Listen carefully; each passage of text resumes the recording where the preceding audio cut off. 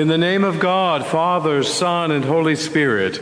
Amen. Amen. Please be seated. We have magnificent scriptures to absorb today and to celebrate in this feast of Thanksgiving, which is our Eucharist. They are lessons that I think teach us three things very well. One is the expansiveness of grace. The grace of God embraces all, is expansive. They also teach the power of faith. There is an effectiveness to belief in a cooperation with God's power. And they teach us the fulfillment of a life of thanksgiving. There's something that completes our life when we learn the discipline and the attitude of thanksgiving. So our main characters, both in the Old Testament and in the New Testament, are people that are sick. The leprosy that has always been with humanity takes a prominent place in these stories of healing in the Old Testament and in the New Testament. There are all kinds of skin diseases that were sort of lumped into the main category of leprosy. But I think principally because these diseases are visible, they carried with them kind of an extra stigma, and they promoted fear among the culture, the society. So we see in the stories of Jesus that the lepers lived outside the city, cut off from their family, from the work that was theirs, from their support system, and sort of existed, survived the best that they could apart from those conditions of support and strength. Even the law of Moses from 1,000 years, 2,000 years earlier had indicated the code of how to operate when you had leprosy. The priest was involved in making the diagnosis that the skin disorder was something that should separate these people from society. And the priest was also involved in examining the skin when there was a report of a healing, to be able to let the people come back and be part of their life again. So we have a story of desperate folks. We have people that are cut off. In the case of the 2 Kings story, you have somebody from Syria, from the Aramean culture, from the land of Aram, near the great rivers of the Abana and the Parfar. And there is one who is not cut off from society, but in fact functions as one of the generals of a great army. Now he has this disease as well, and people are scrambling to see what they can do to save him. But let's go back to the story of Jesus first. When 10 lepers approach Jesus, they are well aware of what is expected of them, to call out before they get near someone, to warn them that they are unclean. But instead of the customary greeting of unclean, unclean, I think that these 10 were moved to cry out from the depths of their soul and to cry, Jesus, Master, have mercy on us. There's something about this desperation that worked its way into the hearts of the praying community for centuries. The great Greek the Eastern Orthodox repeated prayer comes largely from this cry, Lord Jesus Christ, Son of God, have mercy on me, a sinner. So some of the language of that is on the lips of these 10 lepers. Interestingly, they cry out Jesus, a name that means God heals.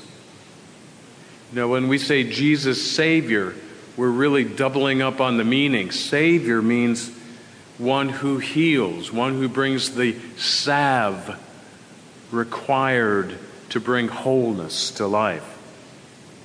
Jesus is a name that means God heals. They say Master, because in their desperation they're willing to fall before him, to do what he says to do, to fall in line humbly before what he says to do. They say, have mercy on me. Have mercy. Whenever we use the Kyrie in the liturgy, we are saying it boldly as if we're addressing the one who can help. Have mercy on us. It's a humble phrase, but it's said with strength, with pleading. So these desperate ones are crying out, Jesus, Master, have mercy on us. Jesus tells them to get up and go show themselves to the priest. Now, this would ordinarily be done when somebody has claims of having been healed, and they'd go and see if they can get release to come back. On their way to the priest, which is what the law of Moses would dictate them to do, to get there, they look and their skin is made clean. 9 of them, those Jews, those fellow Jews of Jesus, with Jesus, stay on their way dutifully, doing exactly what Jesus told them. But one of them, a Samaritan, very profoundly, favorably, goes against what he was told to do. Moved by the healing, he turns instead and goes as if to say, I'm just reading it this way, there's another priest to whom I can go, and he goes to this other priest, Jesus. He's caught up in the marvel of what has happened to him. And the text says that he does 3 things. He thanks God with a loud voice. He gives praise to God. He falls prostrate before Jesus at his feet. And he thanks God. Now, even Episcopalians sometimes shout with a loud voice to praise God. Didn't we do it in the first hymn today? Weren't you a little bit caught up when we came to the last verse and there was a descant that pulled us fully into it? Didn't we join the faithful through the ages like the psalm told us to do right off? I will give thanks to the Lord with all my being. Yes, we're a little calm sometimes, we Episcopalians, but we even have our occasions when the giving of thanks is something that we do with our whole heart. And I think you do this when you come to this feast of thanksgiving. I think you do this when you get caught into the hymns of praise that we deliver here, that we offer, that we share. I think you do this when you join the whole congregation in making plans to give to God, to the work of God here in your pledges that you make. That these are acts of thanksgiving.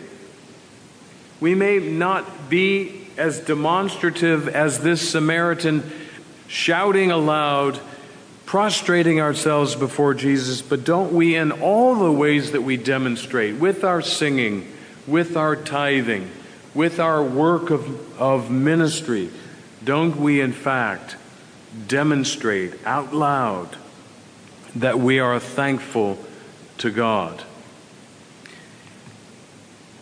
We are asserting that we understand that in believing there is the power of faith, that it makes a difference in the world and it makes a difference in our lives. We recognize the expansive grace of God. We have been included, even us, and we can't help but give thanks. And that brings us to this fulfillment that comes in our habit of giving thanks, however it comes into our experience. I think that sometimes the giving of thanks is when we receive things.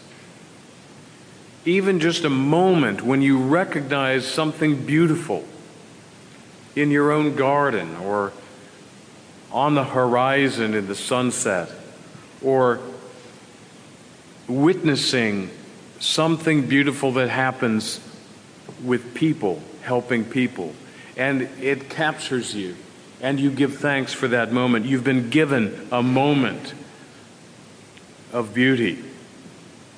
I think we also give thanks when we find ourselves able to give. Isn't that the case sometimes, that you feel most pulled up in strength when you serve somebody else? When you have a chance to say, let me do this, let me sacrifice of my time and my effort, I'm happy to do this. These are moments of thanksgiving. These make your life a life of gratitude. Now, this is almost a postscript, so I want to hurry up and get this in. You know, the case of these poor 10 who were ostracized and desperately crying for help is a little bit different than the experience of this man from the land of Aram. He's in a place of power. So we have this expansiveness of grace that takes all in, that includes all in the grace of God. In this case, the king of Aram, valuing this general who has leprosy, writes a letter to the king of Israel because he's heard from one of his captives that there is a prophet in Israel, a Samaritan really, who has the power to pray that God's power would heal. And so in this letter, the king of Israel reads the letter and says, what are you trying to do? Set me up? This is horrible. And he tears his clothes. And somebody stops him. Well, it's the prophet himself who says, why are you tearing your clothes? I got this. He says, tell him to go wash in the Jordan. That has all kinds of parts of the salvation history in it. Go wash in the Jordan. Well, this man who's from the northern lands in Damascus says, the Jordan? Well, why didn't he come here? Why didn't he call on his God dramatically? Why didn't he send me to wash in the Parfar River? That's a grander one. In the Abana River. Now that's a river. If he were from here, he'd say, Buffalo Bayou? Why is he sending me to Buffalo Bayou? What about the Trinity? What about the Brazos? But no, this is how it goes. One of his servants straightens him out and says, he's asking you to do something that's doable. Go do it. And he does it. And he's made well. So all of us have this chance to participate in the grand healing power of God. When we recognize that God's grace reaches out to us and includes us, even when we haven't included ourselves in God's love or in God's grace. God has included us anyway.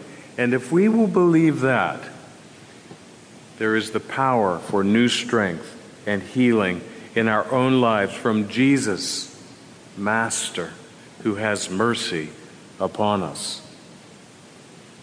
And we will begin to give back to God and to one another in the fulfilling offering of a life of grateful praise.